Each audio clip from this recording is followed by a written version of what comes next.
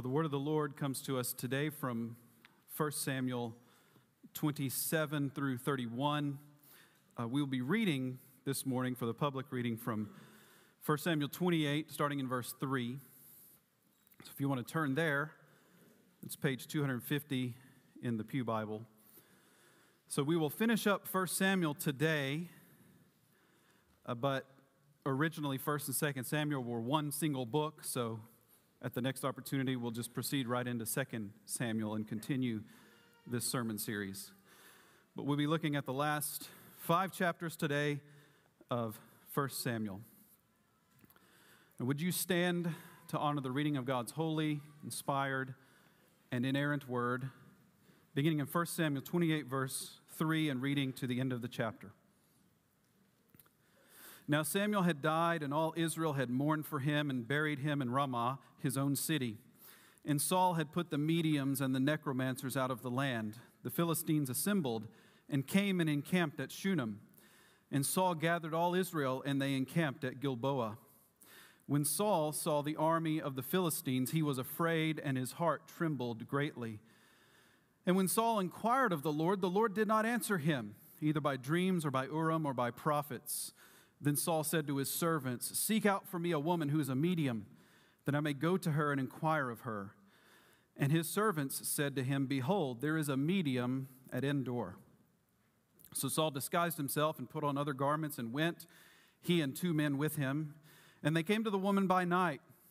And he said, "Divine for me by a spirit, and bring up for me whomever I shall name to you."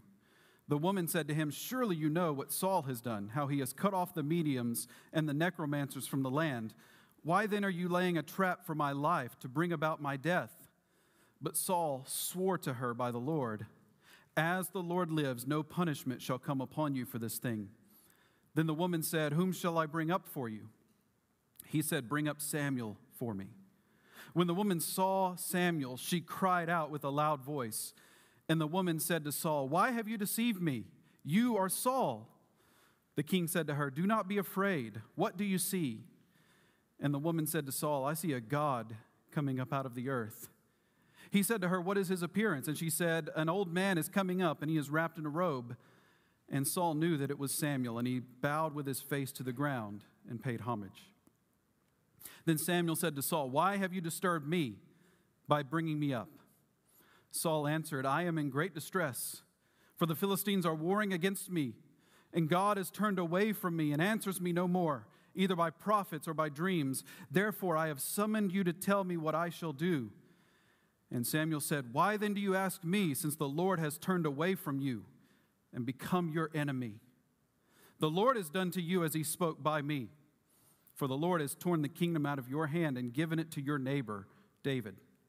Because you did not obey the voice of the Lord and did not carry out his fierce wrath against Amalek, therefore the Lord has done this thing to you this day. Moreover, the Lord will give Israel also with you into the hand of the Philistines, and tomorrow you and your sons shall be with me. The Lord will give the army of Israel also into the hand of the Philistines." Then Saul fell at once full length on the ground, filled with fear because of the words of Samuel. And there was no strength in him, for he had eaten nothing all day and all night. And the woman came to Saul, and when she saw that he was terrified, she said to him, "Behold, your servant has obeyed you. I have taken my life in my hand and have listened to what you have said to me. Now, therefore, you also obey your servant. Let me set a morsel of bread before you and eat, that you may have strength when you go on your way." He refused and said, "I will not eat." But his servants together with the woman urged him, and he listened to their words. So he arose from the earth and sat on the bed.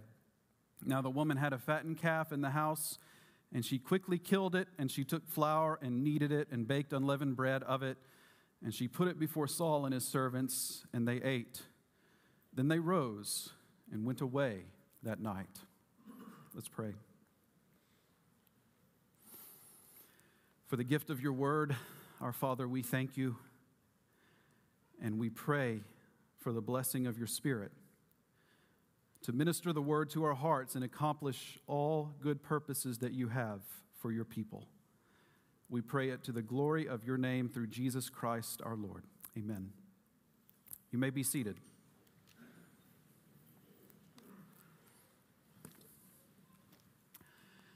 If you've ever seen Rocky IV, the greatest piece of cinematic art in American history, why are you laughing?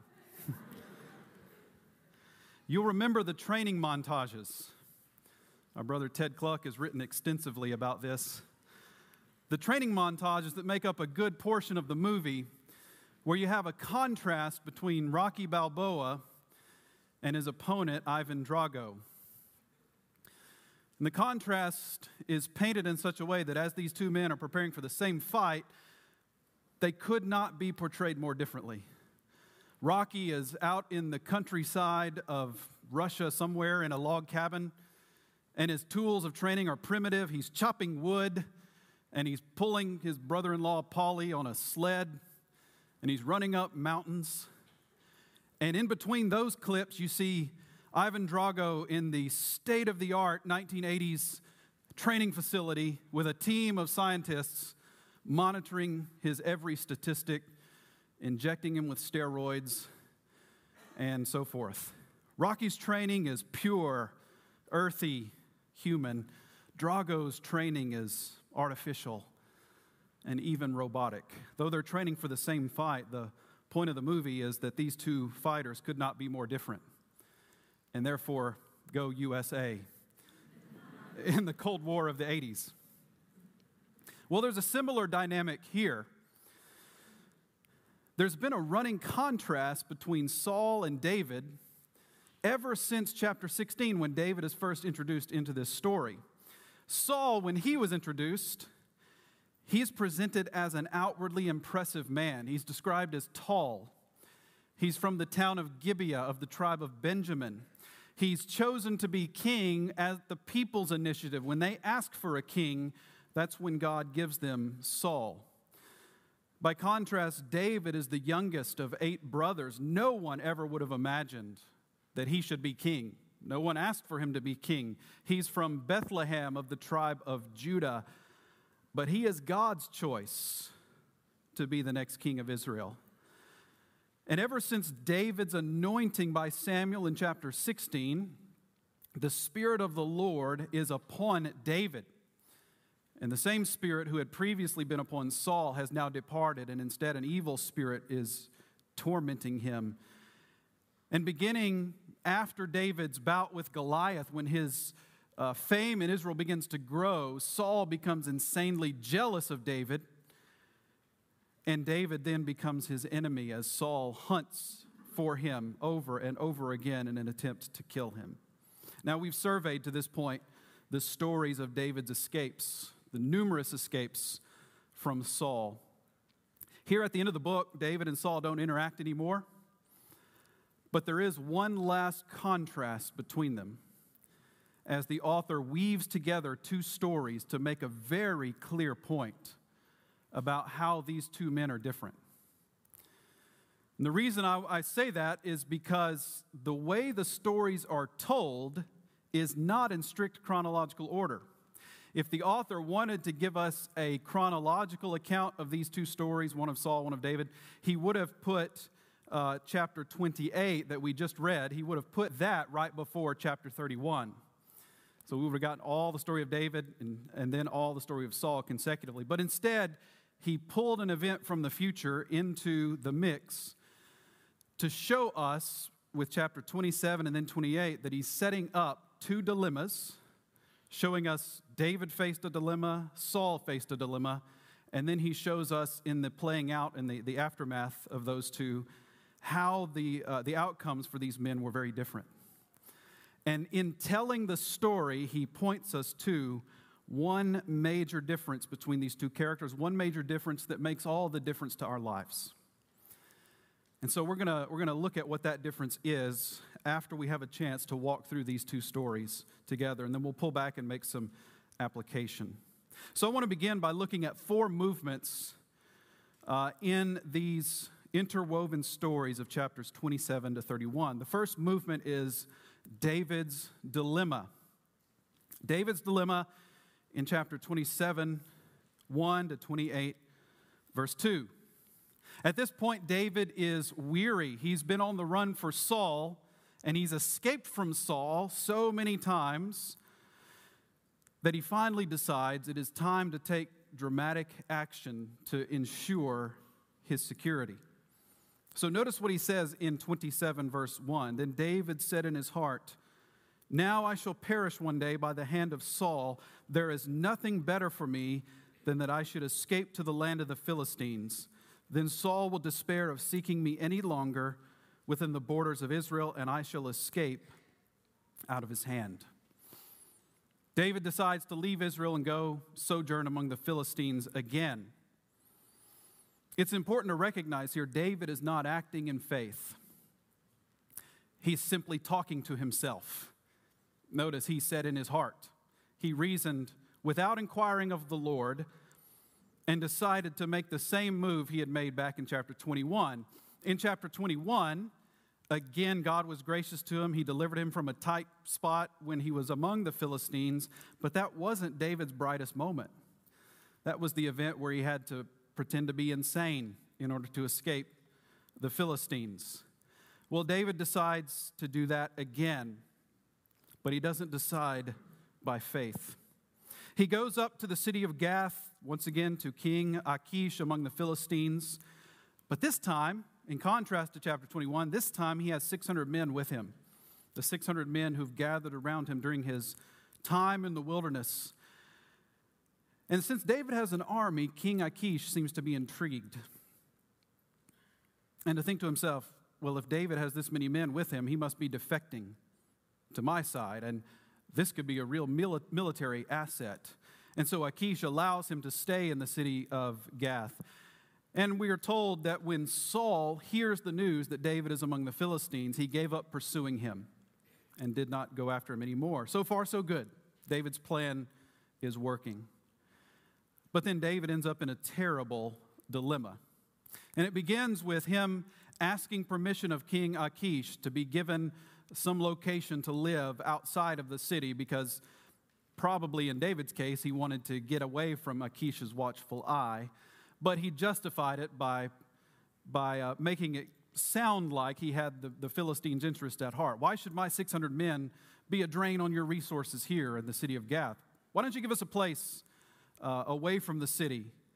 And so Achish agrees, gives him the remote city of Ziklag. And David and his 600 men go and live out in the country in this town of Ziklag. And from there, they engage in raids. But they are raids upon the enemies of Israel. David leads his men against the Girzites, the Geshurites, and the Amalekites. When you hear that, you should have a bell going off in your head. The Amalekites were the people Saul had been commanded to annihilate in chapter 15, but he had failed. So now David is taking on them, among others.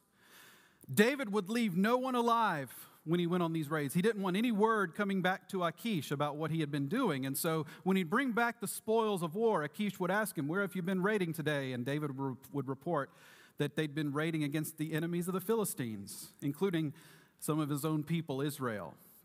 And by this method of deception, David earned or gained Achish's trust as a faithful servant and a military leader. Seems like he has it all worked out. Maybe he doesn't need to rely on God after all, right? Wrong. Notice what happens in chapter 28, verses 1 and 2. In those days, the Philistines gathered their forces to war to fight against Israel. And Achish said to David, "Understand that you and your men are to go out with me in the army." David said to Achish, "Very well, you shall know what your servant can do." And Achish said to David, "Very well, I will make you my bodyguard for life." David is now between a rock and a hard place. Because at this point, he has two choices. He can go with Achish into battle against his own people, Israel. Not only would he betray his own people in doing that, he would forfeit any right he would have to be future king of Israel. Can you imagine the leaders of Israel crowning as king a man who had just worn the enemy's uniform? And so that's one element of his dilemma. The other element is he could refuse to go into battle against Israel, and he would blow his cover with the king of the Philistines. And then he would be in a worse position than he had ever been with Saul, because the Philistines would have him. And so David is in quite a dilemma. What comes next? The author will tell us, but not before taking a detour to tell us about Saul's dilemma. That brings us to the second movement in chapter 28 that we just read, about Saul's dilemma. The Philistines have mustered at Shunem, and they're getting ready for a massive invasion into the land of Israel. Saul, as king of Israel, defender of Israel, wants to know what to do. And so he's asking the Lord to tell him, give him some kind of guidance. But the problem is Samuel has died. He can't consult him. And God answers through no other prophets. He doesn't answer through any dreams. And he doesn't answer through the priestly tool of inquiry known as the Urim. And in the face of God's silence to him, Saul's mind goes to a very dark place.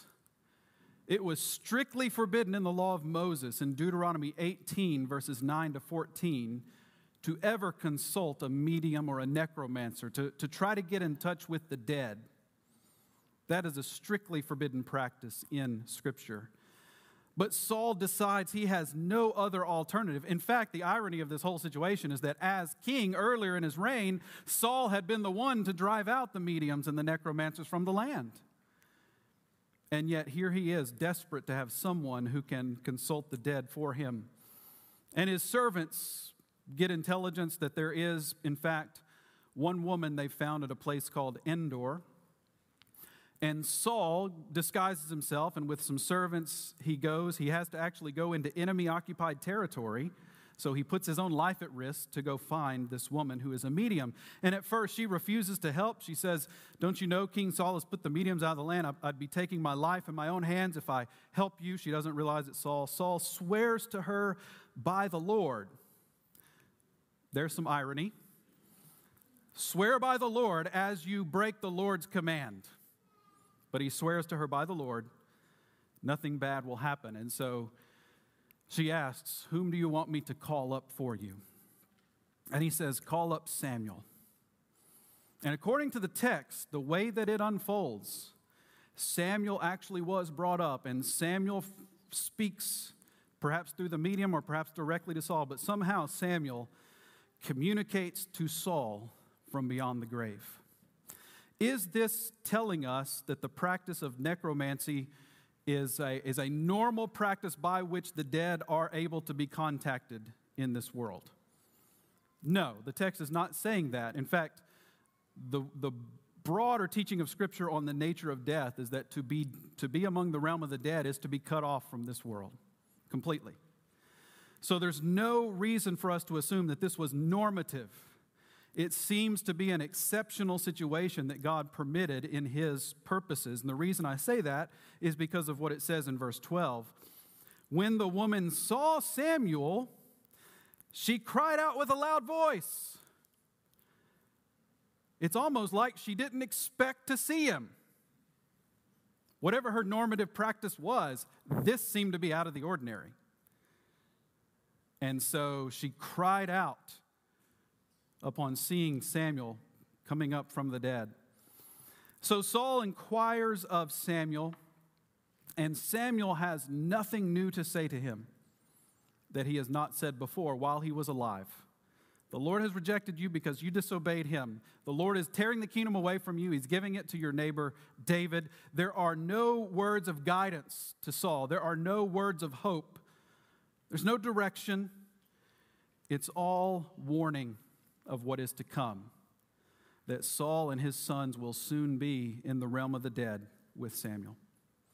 So we have here at the end of chapter 28 two dilemmas now that we've seen. One dilemma of David between a rock and a hard place among the Philistines. One dilemma of Saul facing the Philistines and having no word from the Lord about what to do. These are two dilemmas of their own making. Both of these men have gotten themselves into messes. But how the stories differ in their outcomes. And so we're going to move to the third section. In chapters 29 and 30, we see David's deliverance. David's deliverance, chapters 29 and 30. The author takes us now back in time again to the time of when David was with the Philistines and to their initial musterings for war against Israel at Aphek. And here, not only Achish and his forces are coming, but also the other Philistine lords from the other cities are coming and bringing their forces with them. And they notice, the other lords notice that David and his men are there with the forces of King Achish. Well, the other Philistine lords don't know David, they don't trust David, and so they go to Achish and they tell him, "Don't you get that you cannot send this man into battle? What kind of opportunity would you be giving him to get back in the good graces of Saul? He would betray us on the battlefield." And so they press, and Achish pleads, and he tries to defend David, but eventually he realizes he can't win this argument. And so he goes back to tell David the bad news. "David, I'm sorry. I trust you. I know you're a faithful servant, but the other lords are not willing to allow you to go into battle with us against Israel." And at this point, David says, "Oh, shucks. Darn it. I really wanted to go." And he and his men, they head back to Ziklag. So David is delivered providentially from his dilemma by the will of the Philistine lords. This is an illustration of the principle of Proverbs 21, verse 1. The king's heart is a stream of water in the hand of the Lord. He turns it wherever he will. The Lord turned the hearts of the Philistine lords in the direction he wanted them to go so that his servant David could be delivered from this dilemma. And all is well, or so we thought. Because as soon as David and his men get back to Ziklag, they find that it's been raided, burned, plundered, and their families have all been taken by the Amalekites. This had to be a low point in David's life. Nevertheless, he and his men regroup, and they head off to find their enemies. And on the way, they happen upon a discarded Egyptian slave, this man who had belonged to an Amalekite, but he had gotten sick, and so he couldn't keep up with the army, so the Amalekite had just thrown him to the side. David and his men, they find this slave, they feed him, they give him his strength back, they pledge to him that his life will be spared if he will lead them to where the Amalekites are. Well, he becomes the key piece in the providential working of God to lead David's army to the encampment of the Amalekites, where they're dancing and celebrating their recent victories. And there David and his men completely overwhelm the Amalekites, recover everything that had been taken from them, their families, the plunder, and they are victorious. Everything that was taken is restored. And then the story of David in 1 Samuel ends with David engaging in two acts that are showing the way, preparing the way for him to be king. One is that when his men end up in some disunity after the battle, some of those who had gone into battle are angry at some of those who had stayed with the baggage out of exhaustion. When they start to fight against one another, and some of those who went plead that those who didn't go to battle with us don't deserve any spoils, David issues a statute that the one who goes into battle and the one who stays in the baggage, their spoils will be the same. And it tells us that became a statute in Israel for the armies, David engaging there in a kingly act of ruling and administration.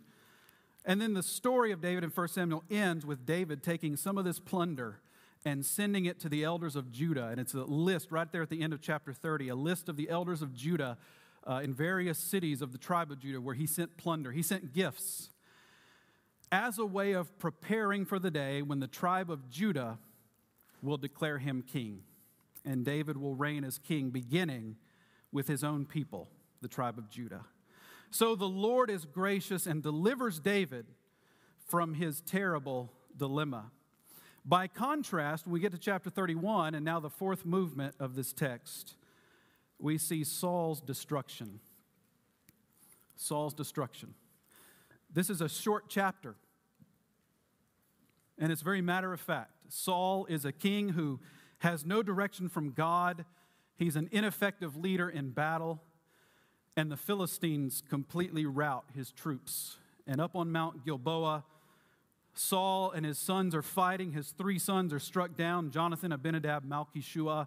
And then the arrow of an archer finds its way to Saul.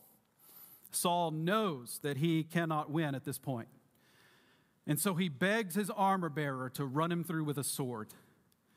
He tells him, if you don't kill me, I'll fall into the hands of the Philistines, and that would be worse. But his armor bearer refuses to kill him, so Saul pulls out his own sword and falls on it to take his own life there on the battlefield.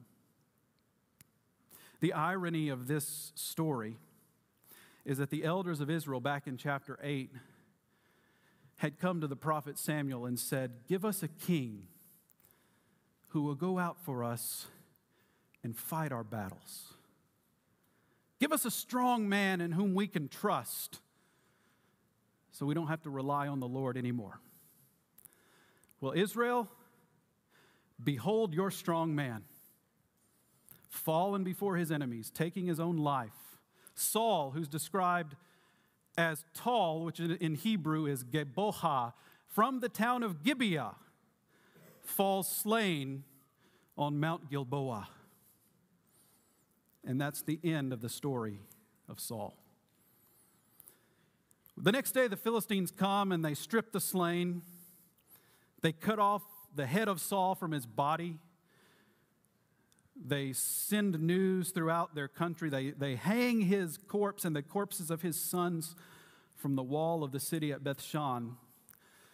But the men of Jabesh Gilead, we've seen them before in chapter 11, the very first city that Saul delivered from the Ammonites. The men of Jabesh Gilead, in gratitude to Saul for what he had done for them, they arise and they go by night into the town of Bethshan. They steal the bodies of Saul and his sons, take them back to Jabesh, and there they burn the flesh. It wasn't customary to burn bodies in Israel, but in this case, the advanced state of decomposition would seem to warrant burning the flesh that was on the bones, but then they took the bones and they buried them to give Saul and his sons at least an honorable burial. One more indication in the Bible of many that what we do with the human body in death matters, that this is an important thing to think about. But it's one small bright spot. The heroism of the men of Jabesh Gilead is one small bright spot in an otherwise very dark story about King Saul and his end. So we have here in these chapters 2 dilemmas caused by 2 messes that these 2 men make, and yet 2 very, very different outcomes. So my question is, what made the difference between David and Saul? Here I want to take us back and point out something that I skipped over before. In chapters 27 and 29, which are about David, there is no mention of God at all. None in chapter 27. There's actually one mention in chapter 29, but even then it's on the lips of Achish in verse 6. So God is largely absent from chapters 27 and 29. And I think that's the author's way of showing us that what David is doing in trying to control the situation himself is not taking God into account. And that's why he ends up in this mess. And the Lord is gracious and delivers him, but David is not acting in faith in chapters 27 and in chapter 29. But then when he gets back to Ziklag, I want us to note something as we revisit now this moment in David's life. Go to chapter 30, verse 3.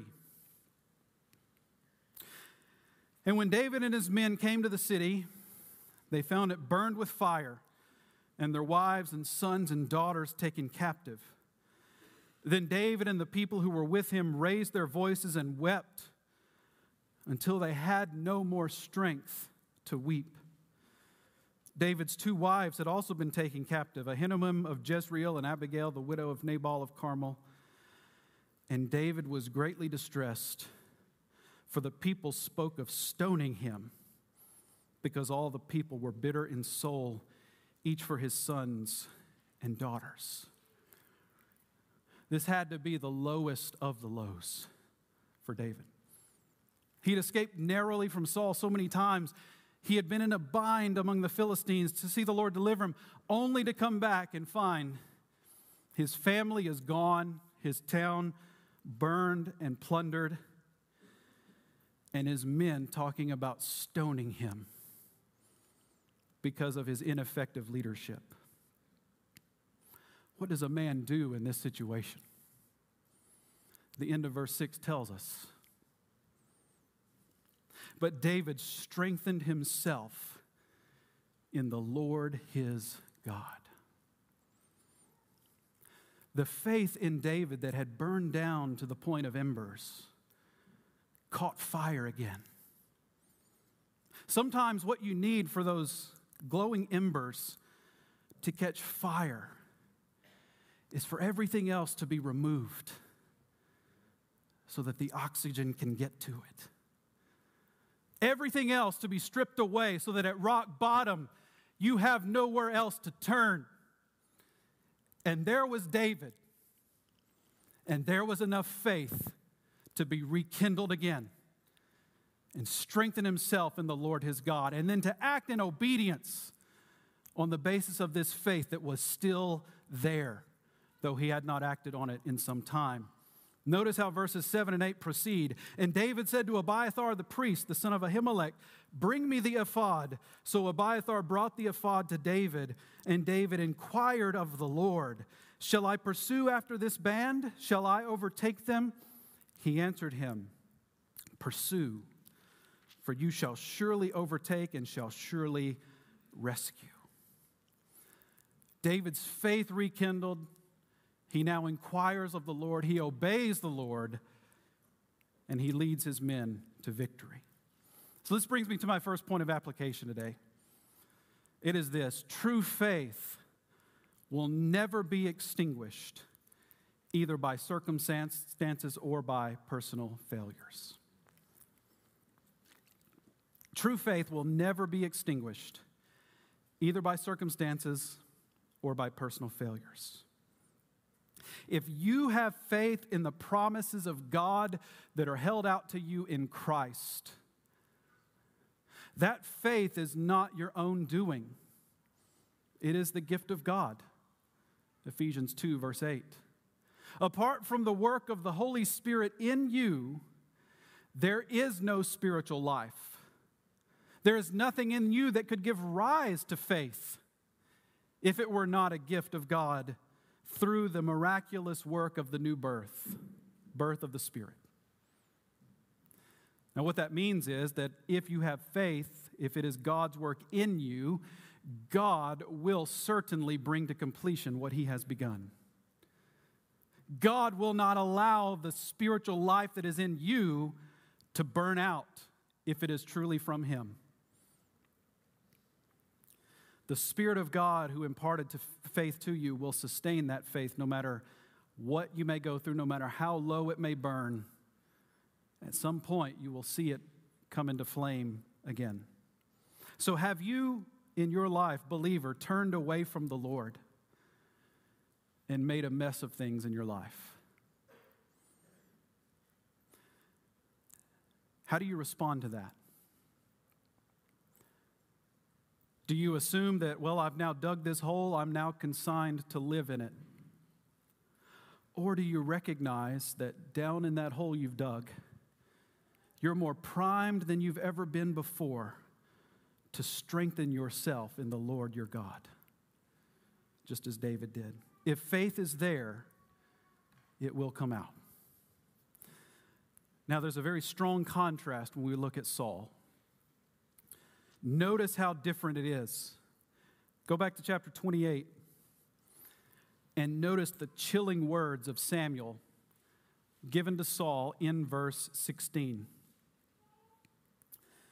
And Samuel said, "Why then do you ask me, since the Lord has turned from you and become your enemy?" If God is against us, who can be for us? Saul stands to us as a warning of a man whose life had gone so far into sin that he was beyond hope of repentance. The Lord had become his enemy. We have one story of David where faith is rekindled, where hope is reborn, where obedience follows. And then we have another story of Saul where there is nothing but fear. Nothing but fear left in him by the end of this account. And that brings me to my second point of application here. Number 2, the hardening effects of sin can accumulate to a point that is beyond hope. The hardening effects of sin can accumulate to a point that is beyond hope. There is a hardening that occurs in the heart when we give ourselves over to sin. And at some point, God hands us over so that there is no more hope of repentance. You see this trajectory in Saul. In chapter 13, he refuses to wait for Samuel to inquire of the Lord before he leads his army into battle.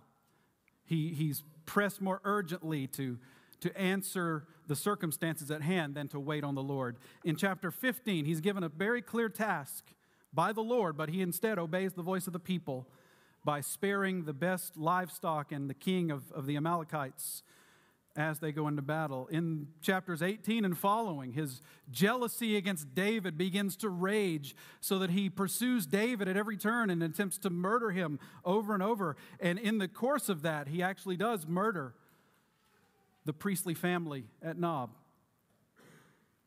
thinking that they are allies of David. And the trajectory of sin culminates here in chapter 28 with him seeking a word from the dead, in contrast to God's command.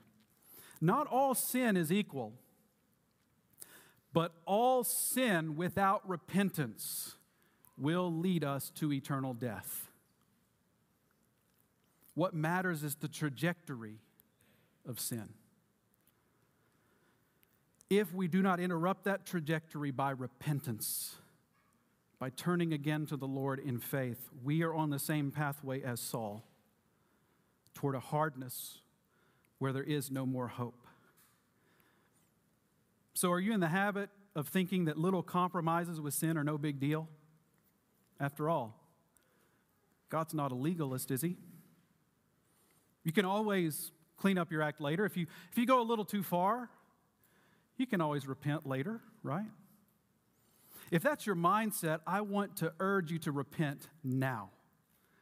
Repent of that thinking now. Because repentance is not something you can plan to do later. If you are convicted over the nature of your sin, if your sin is as hateful to you as it is to God, then you must turn from it now. There's no making peace with it for a little while until you can turn from it later. If you are not taking advantage of the Lord's opportunities to repent today, why would you think he owes you another opportunity somewhere down the road? So if you're a believer in Christ this morning, if your faith is holding on to him, I hope that this story of David is a rich encouragement to you of what God can do, even in those moments when we make a mess of things. If you're an unbeliever, if you don't know Christ, or if you're a believer but you've allowed sin to have safe harbor in your life in some way, then I pray the story of Saul stands as a warning to you, a warning to turn from sin, to embrace Christ by faith. Jesus, when he was betrayed, when he was tried, when he went to the cross, all of his disciples failed him in some way, but there are two stories among the disciples that really do stand out. One is the story of Judas, who betrayed him. And Judas, in the wake of that betrayal, was overcome by guilt, darkness, to the point that he lost all hope and went and hanged himself. But the other story that really stands out is the story of Peter. Peter denied that he knew Christ 3 times when he was under pressure trying to save his own skin. But Peter's outcome was very different. He wept bitterly over his sin, and yet he held on until he saw the risen Christ the following Sunday, and then the risen Christ restored him. And by the time you get to Acts 2, it is Peter, filled with the Holy Spirit, who is proclaiming the gospel in the day of Pentecost, and 3,000 believe as the church is born. And Peter's standing in the early church is never in doubt after that point. What made the difference between Judas and Peter?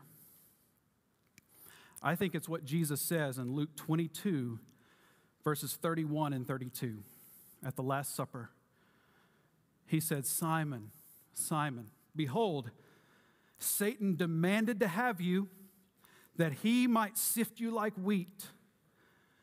But I have prayed for you, that your faith may not fail. And when you have turned again, strengthen your brothers." There is no prayer of that nature recorded by Jesus for Judas. In fact, the only time Jesus mentions Judas in prayer in John 17, verse 12, is when he names him the son of destruction, whose act is in fulfillment of the Scriptures. What made the difference between Judas and Peter was the intercession of Jesus Christ. In the end, Peter held on to Jesus because Jesus was holding on to Peter. Brothers and sisters, let us again today, by faith, take hold of Christ, the one who has taken hold of us and will never let go. We're going to take hold of him again by coming to the table and eating and drinking by faith in remembrance of what he has done. And so I want to invite you to the table today if you are a believer in Christ who has professed your faith publicly and is a member in good standing with a local church. Not necessarily this church, but some church where you have oversight. We're going to come row by row in just a moment, where you can come by and grab one stack of 2 cups. We have the 2 elements together in that stack. If you're in the overflow, we'll have a pastor over here to serve you over by the nursery counter. If you are not a believer, I invite you not to eat with us today, but to come to faith in Christ and to seek to identify yourself as a disciple of Christ through baptism. We would love to talk to you more about that. If you have any questions for us today, please let us know. Let's take a moment of silence as we prepare to serve the table. Would you bow and seek the Lord in prayer for a few moments as we prepare to serve?